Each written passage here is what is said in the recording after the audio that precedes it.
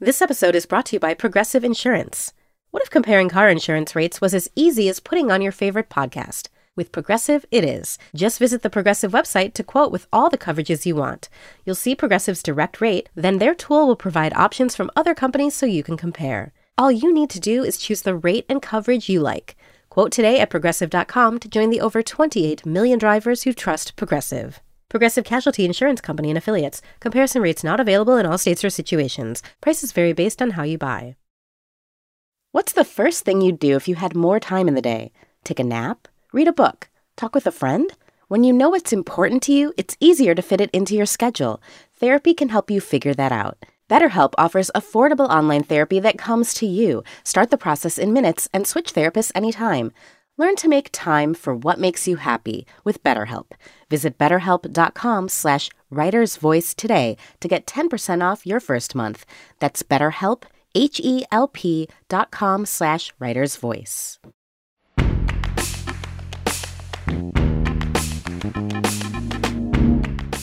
This is The Writer's Voice, new fiction from The New Yorker. I'm Deborah Treisman, fiction editor at The New Yorker. On this episode of The Writer's Voice, we'll hear Yiyun Li read her story, Hello, Goodbye, from the November 15th, 2021 issue of the magazine.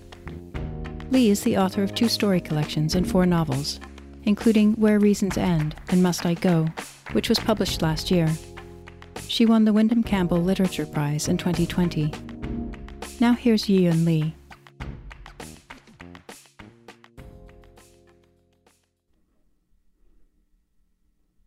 Hello, goodbye.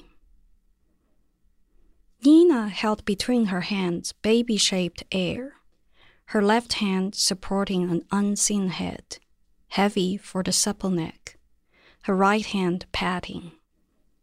She had read somewhere that an infant found it calming when the mother's patting matched her heartbeat. Guitar? Ethan guessed. Nina shook her head. She changed her position so the baby would be upright. She had recently begun to pay attention to mothers with infants. Burping? Katie said. Nursing? Nina blinked twice and switched back to rocking the air. Baby? Katie said. Infant?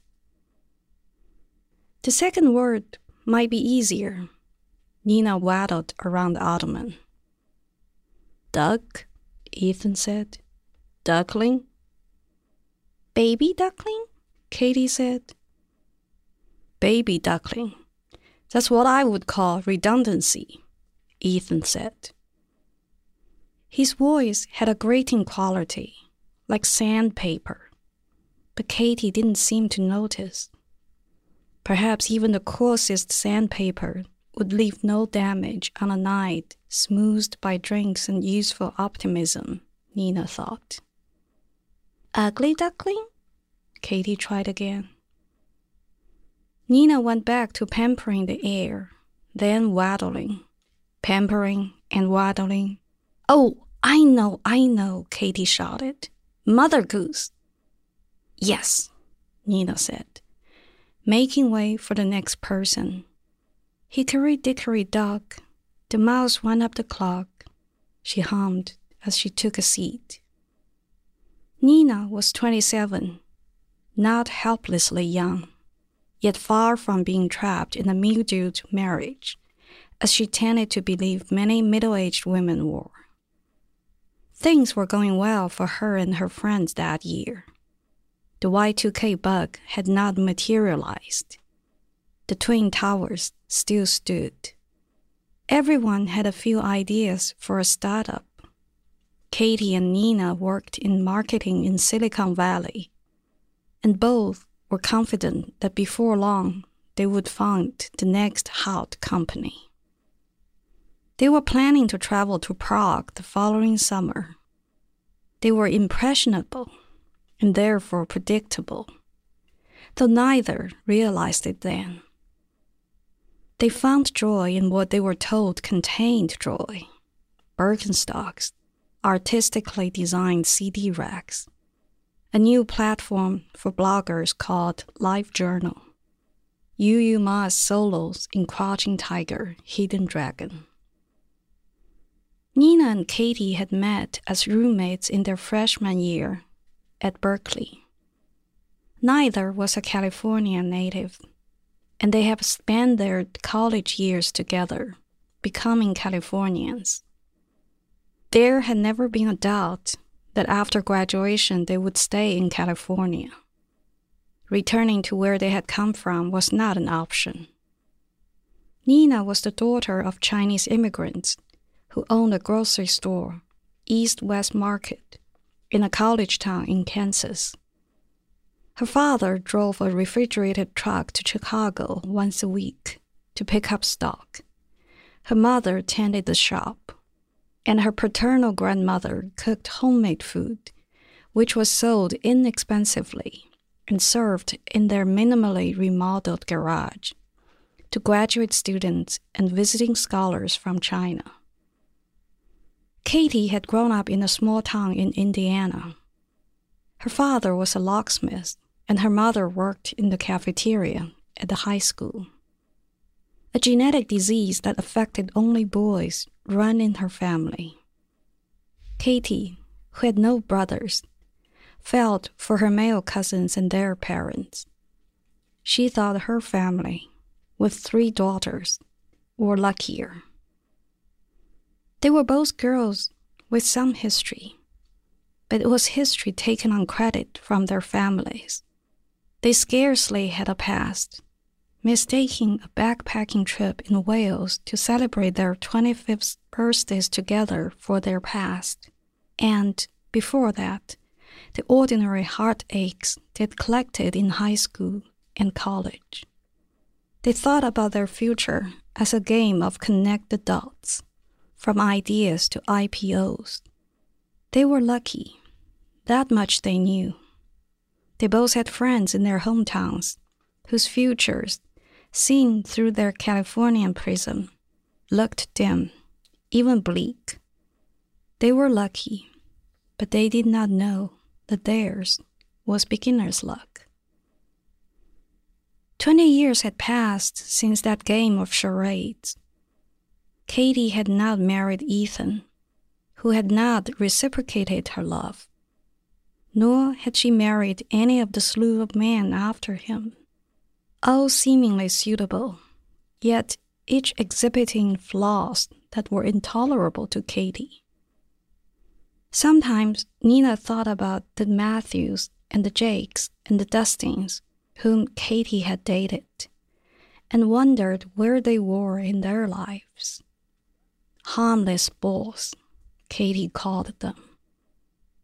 Nina's husband, Daniel, a pediatric dentist, fell into the same category, though Katie never pointed that out. She did not have to. Raymond, the man Katie did marry, was 28 years older than she, and had sold 3 companies and taken up a semi-retired life by the time they married. Raymond was not a harmless bull. Rather, he was a bully and a bull, though Nina had voiced this thought only to herself. One afternoon, Nina sat on her porch with Katie, who had arrived with 4 marigolds and several rosemary sprigs from her garden, which garnished the gin and tonics they were now drinking. Raymond was on the road again, this time in a new, extra deluge RV. He dreaded flying. Nina had never asked what was behind that, but she wished he were plagued by many more fears. At the beginning of the marriage, Katie had traveled with Raymond in his RV. In recent years, she had been joining Nina and her family on their summer holiday instead. The way he goes around as though COVID were fiction. I won't be surprised if he gets it, Katie said. But you could get it from him, Nina said. What she really wanted to say was, well, he's not that young, is he? I'm moving out, Katie said. He's away for more than 2 weeks, Now is the perfect time. Oh, the resolution was not a new one, and Nina did not expect much to come of it. I'm serious. I hired that forensic accountant I told you about. Until the week before, Nina had not known what a forensic accountant's job entailed, or that such an expert might be needed to dissolve a marriage. Katie had stopped working in marketing after the wedding and had started a boutique spice shop with 2 other women who, like Katie, needed something to do and a reason to get out of the house. For years, Katie had been talking about divorcing Raymond, crying wolf, but now the real wolf was about to show up in the form of a forensic accountant. What do you think? Katie asked. Why now? Don't you want to wait until the pandemic is over? Nina said. It was a refrain for her at the moment. Anything that required her attention, anything that demanded a decision, she moved to an indeterminate future time when she would no longer have an irrefutable excuse. How long will the pandemic go on? Who knows? Then I don't want to wait, Katie said. Nothing happens now. I need to get something done. Was boredom a good reason to divorce Raymond? No reason would be bad, Nina thought. All right, what can we do to help? She said. Do you need a place to stay? Their house was a quarter the size of Katie and Raymond's house up in the hills, but they could make room for Katie. The girls wouldn't mind, and Daniel had foreseen this inevitability for years. Katie said that she would think through everything that weekend. They drank more and talked about their canceled trip to Japan. They had been planning to fly to Tokyo after the Olympics. They had gone to Rio in 2016 and London in 2012. Going to a party after the revels were over appealed to both of them. For Nina, it was a financial consideration. For Katie, something akin to a good joke. Remember the innkeeper in Dubrovnik? The guy who complained about his wife? Katie said, recalling another vacation they'd shared, right after Nina got engaged. Katie had said that they needed a holiday to celebrate their last days of freedom. Sort of, Nina said. Tell me again. Nina liked to be told stories, and Katie was good at telling stories. In college, when they watched a movie together, Nina would have forgotten nearly everything about it within days, but Katie could recount the movie, sometimes shot by shot, so that Nina could see it in her mind's eye once more. Memories, the shared ones and the ones that Katie saved up from her life to amuse Nina, were related as if they were scenes from movies. Even the most mediocre stories became entertaining in Katie's telling. The man in Dubrovnik was one of those harmless bores. After taking down their passport information, he had seated himself on a patio, speaking to Nina and Katie in fairly fluent English. Other than the bench and the patch of space around it, the patio was covered by flower pots. The man complained about his wife, whose biggest sin, he said, was her addiction to buying potted plants. But they make the patio look nice, Katie said. 3 pots are enough for looking nice. She has 36 here, the man said. He pointed to the courtyard. There are more down there, and she's still buying. They cost money. The water costs money. The exchange had gone on for a while. Katie talking, Nina listening, the husband complaining, and the wife, who spoke no English, smiling at them while carrying a giant watering can up and down the steps. You should buy her a garden hose, Katie said to the man. Why should I? The man said. I don't want to make it easy for her. On Nina's porch, Katie reproduced their exchange with the innkeeper, altering her voice and accent and acting out his grudge. Later that night in Dubrovnik, Katie and Nina got lost heading back from a club, and an English couple had tried to help, but none of them could identify where they were on the map, all having drunk a bit too much and having difficulty distinguishing one statue from another. In the end, it was Nina who decided to follow a trickle of water that the night breeze had not yet dried. Remember? You said you noticed the water running down from the patio into the street when we left the apartment, Katie said. Why? Have you forgotten that? Why is it that some people's memory is not as good as others? Have you ever wondered? There was a difference between forgetting and not remembering. Nina was not as forgetful as Katie thought. It was just that she did not indulge herself by bringing the past into focus.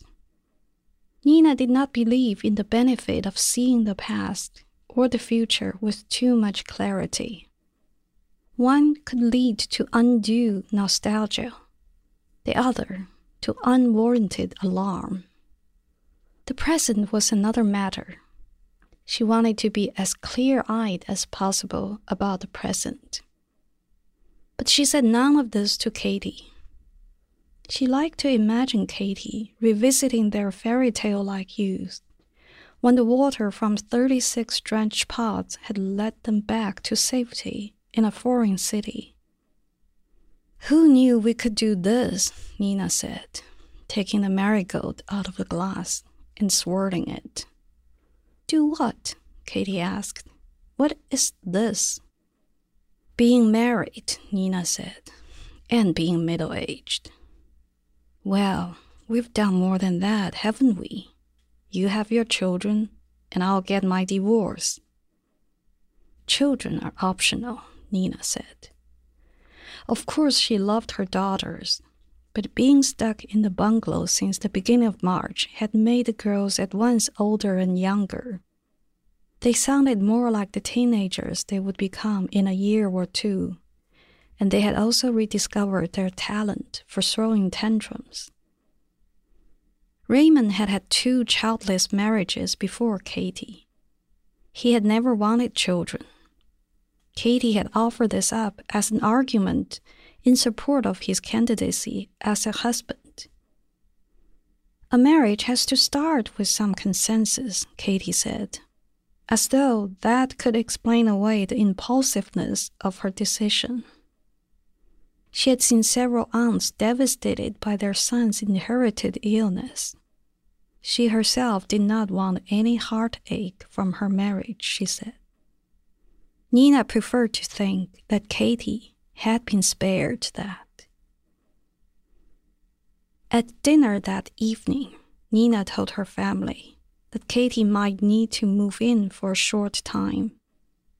The girls liked Katie, as she did not commit the cardinal sin common among adults, interfering where she had no right to.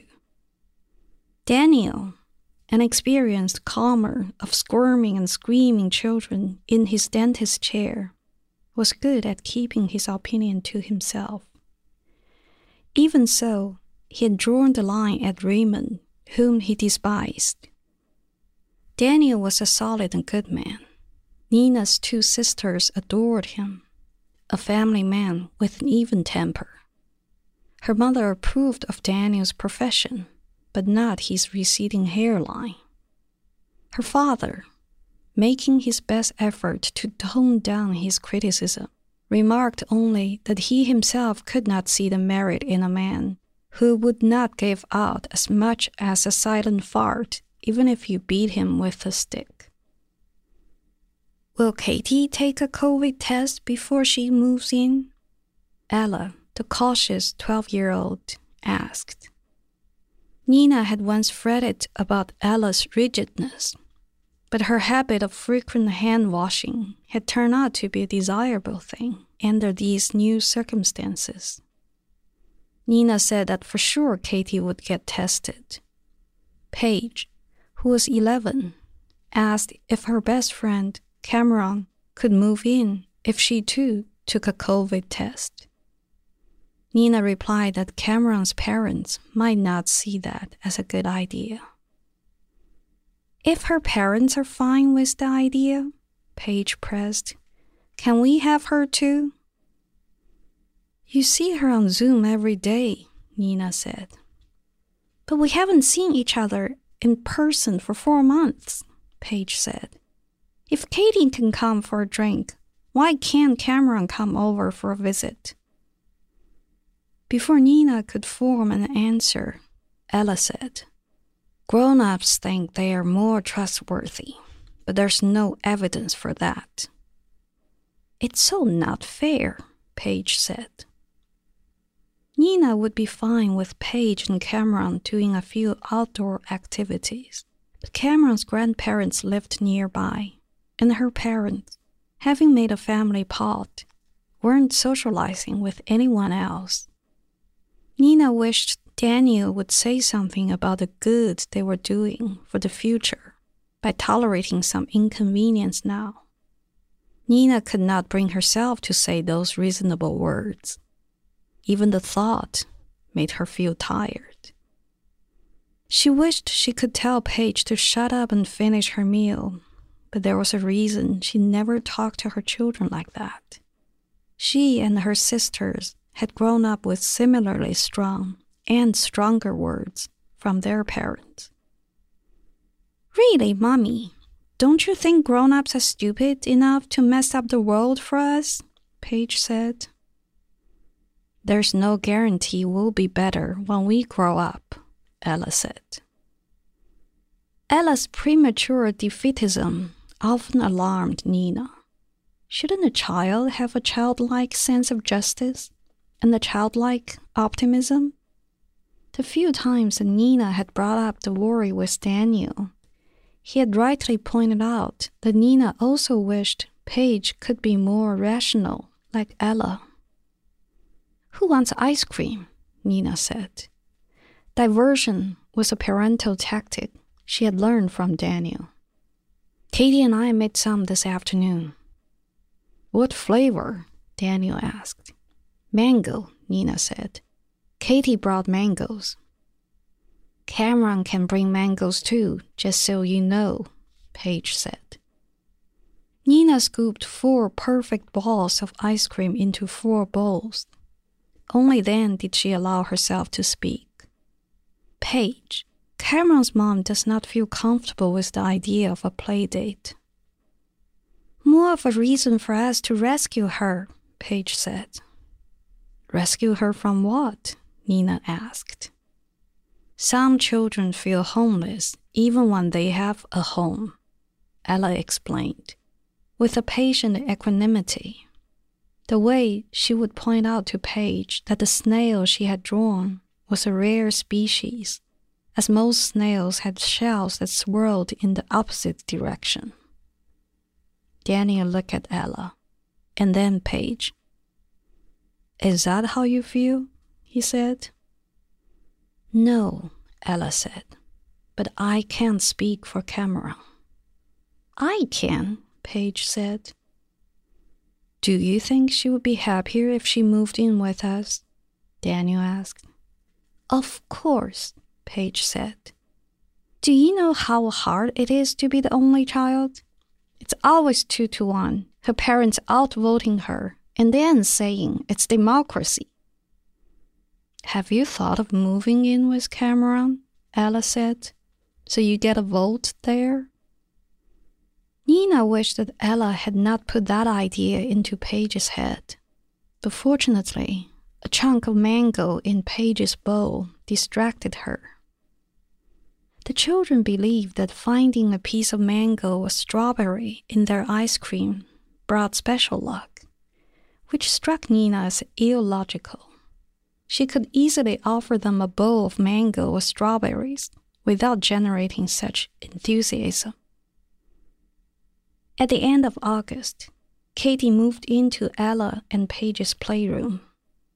Only for a couple weeks, until she found a place, Katie said.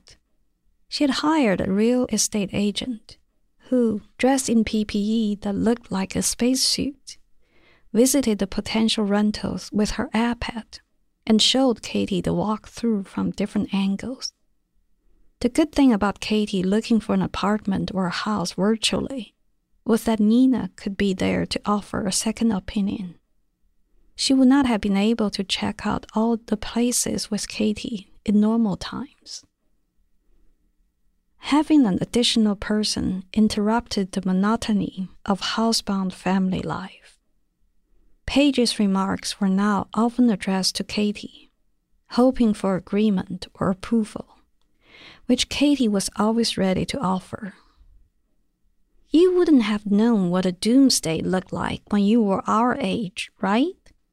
Paige said to Katie one morning, when they were all dumbfounded by the unfamiliar, eerily orange color of the sky, as smoke from a wildfire covered the Bay Area. "No, I never saw a real doomsday," Katie replied. "I only worried about things that would never happen." "Like what?" "Like a nuclear war. I worried that I would still be a virgin when the world ended," Katie said. "Why is your mom frowning at us?" "Because she's trying to look like a parent," Paige said. "And she's a Puritan." "Where did you learn that word?" Nina said. "You don't know what a Puritan is." "She learned it from me," Ella said. She was reading a brick-thick book at the far end of the living room. "A Puritan, aka a hypocrite, is a condition, like a virus. Parents catch it easily." Nina wanted to say that a person cannot be a condition, but who was she to teach Ella anything? One afternoon, while Katie was showing Nina a bed she was thinking of ordering, Ella stood behind them, knocking her teeth against the edge of a glass of lemonade, as though it were the glass she meant to consume. It was a habit that Nina found distracting, though she had never said anything. "I feel bad for the bed maker's lack of imagination," Ella said, after finally taking a sip of the lemonade. "Queen bed, king bed, California king. Why is there never a dictator-sized bed?" "Don't suggest that to Trump," Katie said. "Some entrepreneur could make a fortune naming a bed after him," Ella said. "Like Raymond," Katie said. "He would do that in an instant." Raymond's name was not forbidden in the house, but Nina had never told the girls anything concrete about the man.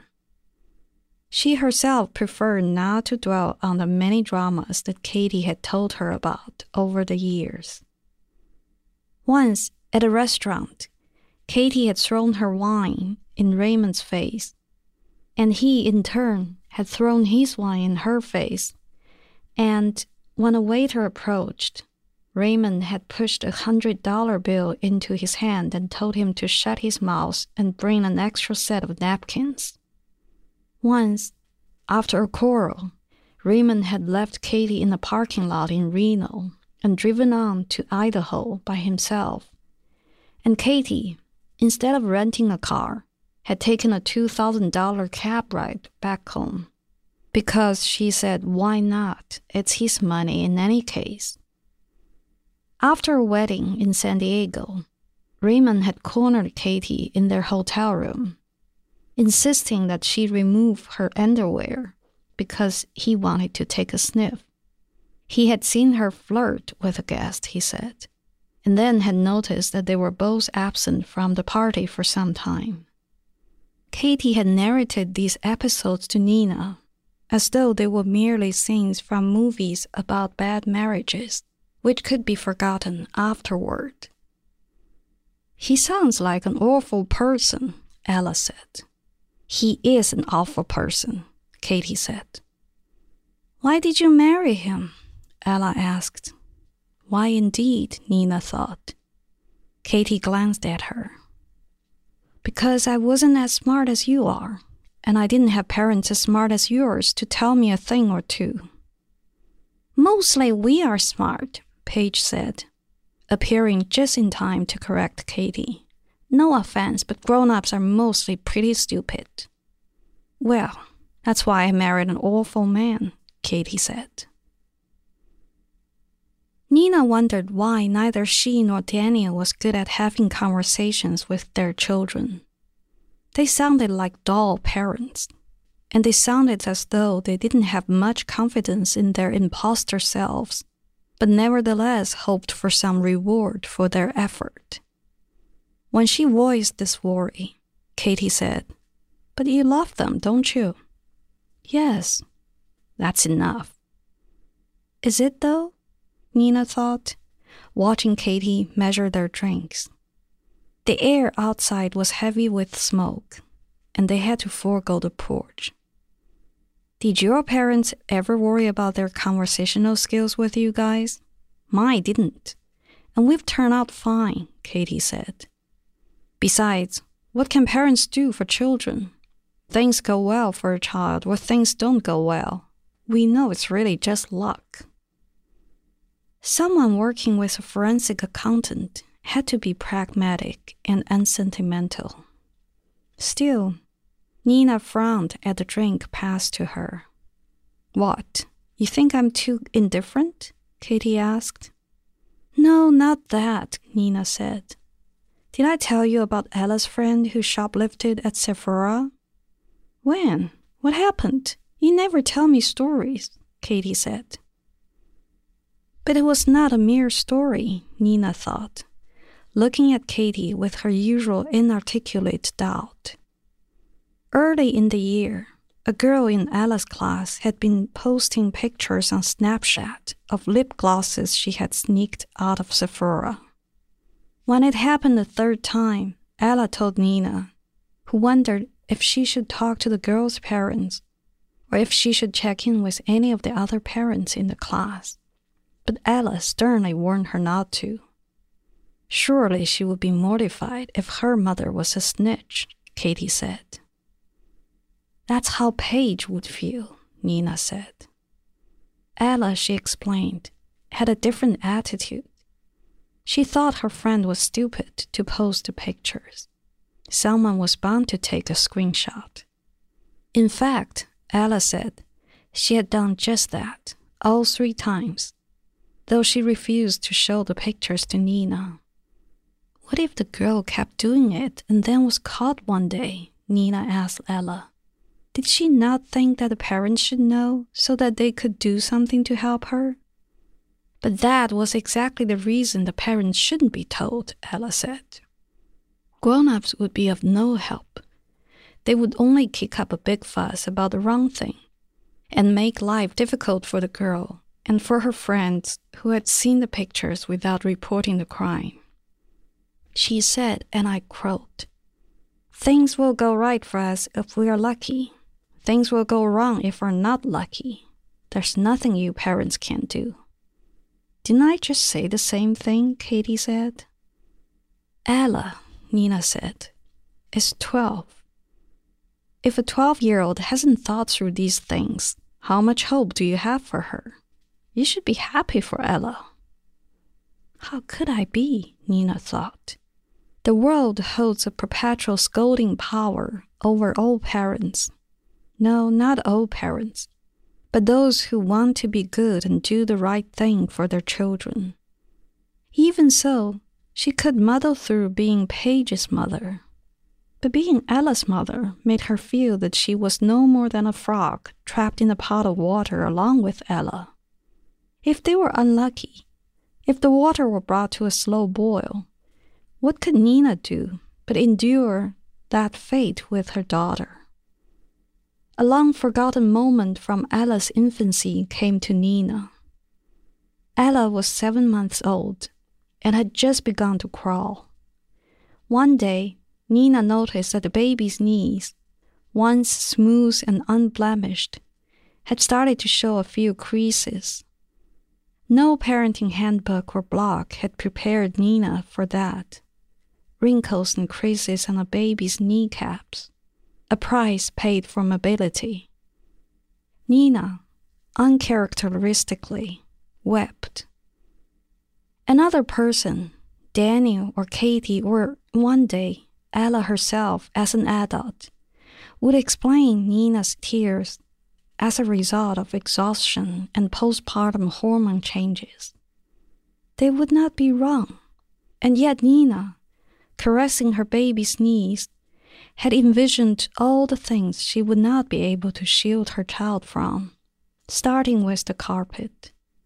What blind courage had led her into motherhood? And yet, she thought now, those knees, less perfectly smooth than they had been the day before, what did that matter in the larger scheme of things? Her mother, toiling away amid the shelves at East-West Market, had hardly noticed the scrapes and bruises that Nina and her sisters had incurred as they grew up. Her maternal grandparents, boat people on the Yangtze River, had begun one day with 8 children on the boat, and at the end of the day counted 7. "So, did you say anything to the girls' parents?" Katie asked. "No." "What happened after?" "Nothing, as far as I know," Nina said. "The pandemic started. The girl wouldn't have an easy opportunity to do it again." "Why? Do you think I should have said something?" "Would you prefer to be told about it if you were the girl's mother?" "Yes." "Don't be so certain," Katie said. "Did I ever tell you the story about my cousin Jock? The one who died in his sophomore year?" "Yes, but I only told you about his death," Katie said. How strange, Nina thought, that after a young life ends, people think and talk about the death more than the life. It is easier that way. Tragedies and catastrophes always have an ending. Perhaps that was why Katie could tell many good stories about the violent and dire moments in her marriage. Dramas lend a sheen of bravado to a bad choice. Harder to communicate, which was perhaps the reason Katie never did, was the enduring unhappiness. Boring, Katie would call the stretches of time between crises. Physical closeness fused by a passion that was not love. Everyday interaction without the kindness of everydayness. A truce that promised no peace. Katie would insist there was nothing to say about those times. But the truth was that neither she nor Nina had words for what could not be fitted into the mold of a story. Are good choices and bad choices all that different? The consequences of those choices are where life is, and there Nina and Katie were similarly muddled. There was this crazy teacher, Mrs. Gill, in 5th grade, Katie said. Every year she'd pick out one boy, a sort of psychological pincushion for her, and physical too.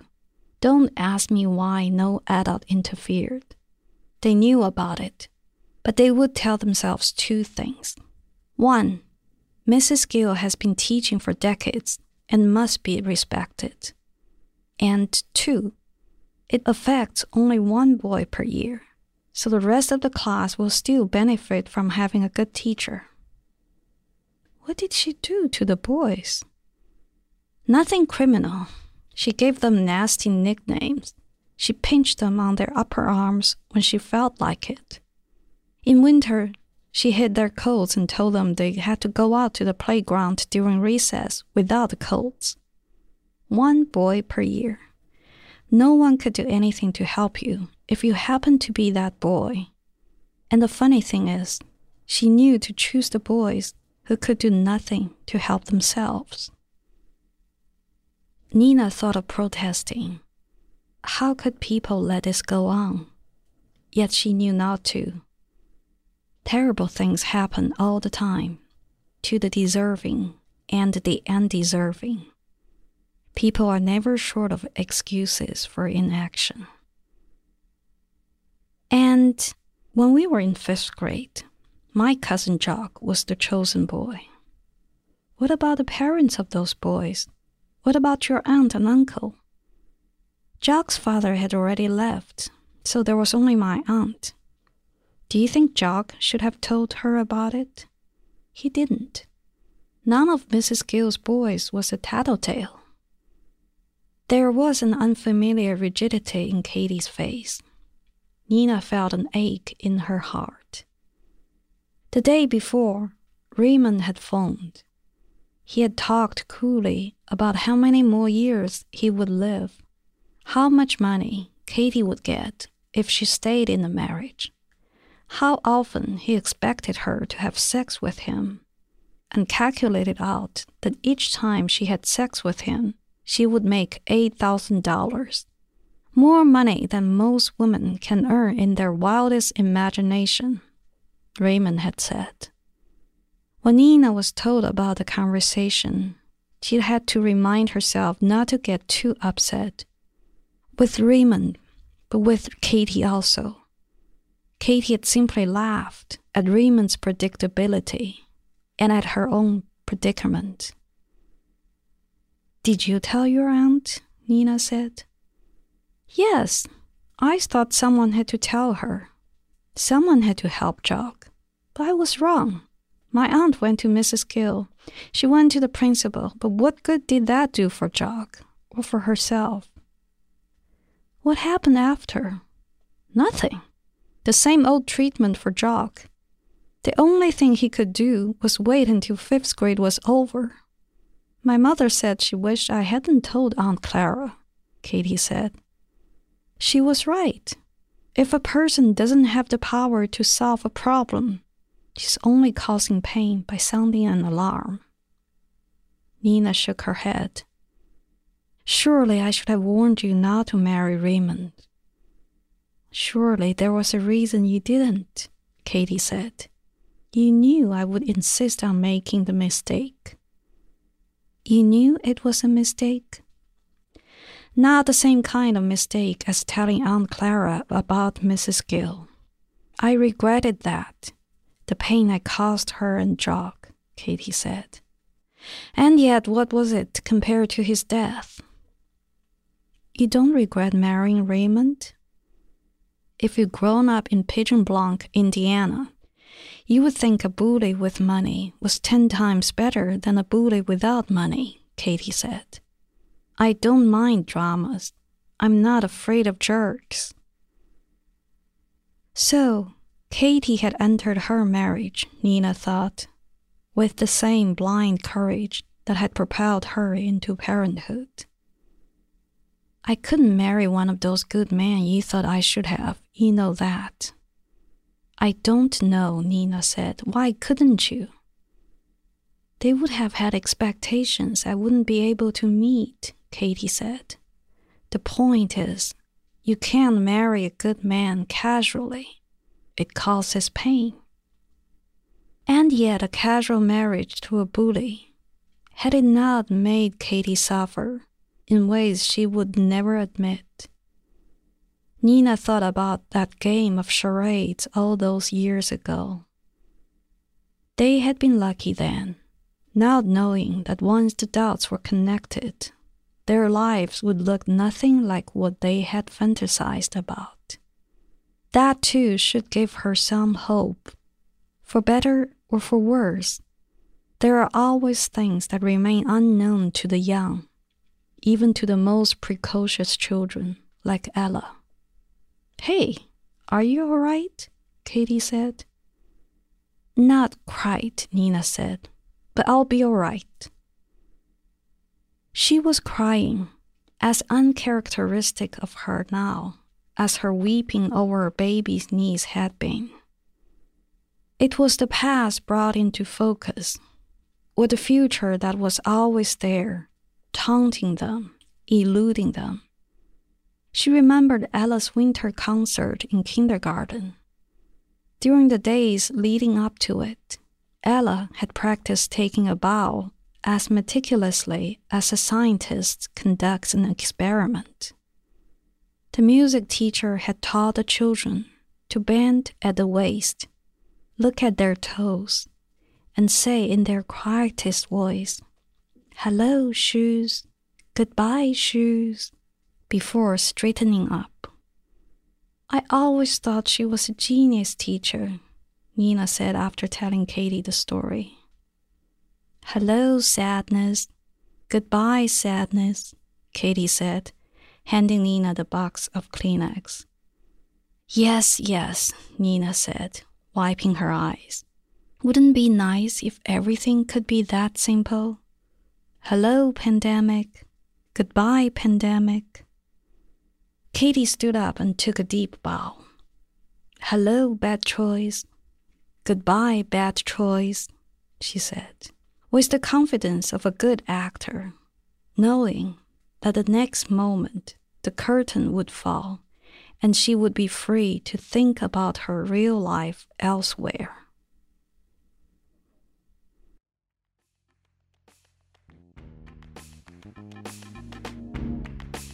That was Yiyun Li reading her story, Hello, Goodbye. This is her 12th story in the magazine. You can hear more New Yorker fiction read by the authors on NewYorker.com and on the New Yorker apps, available from the App Store or from Google Play.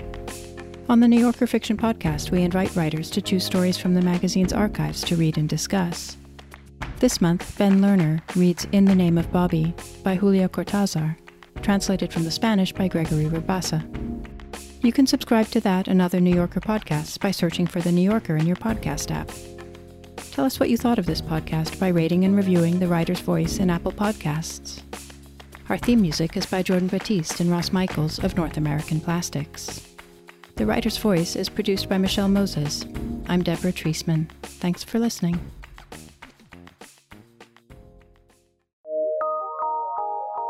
From PRX.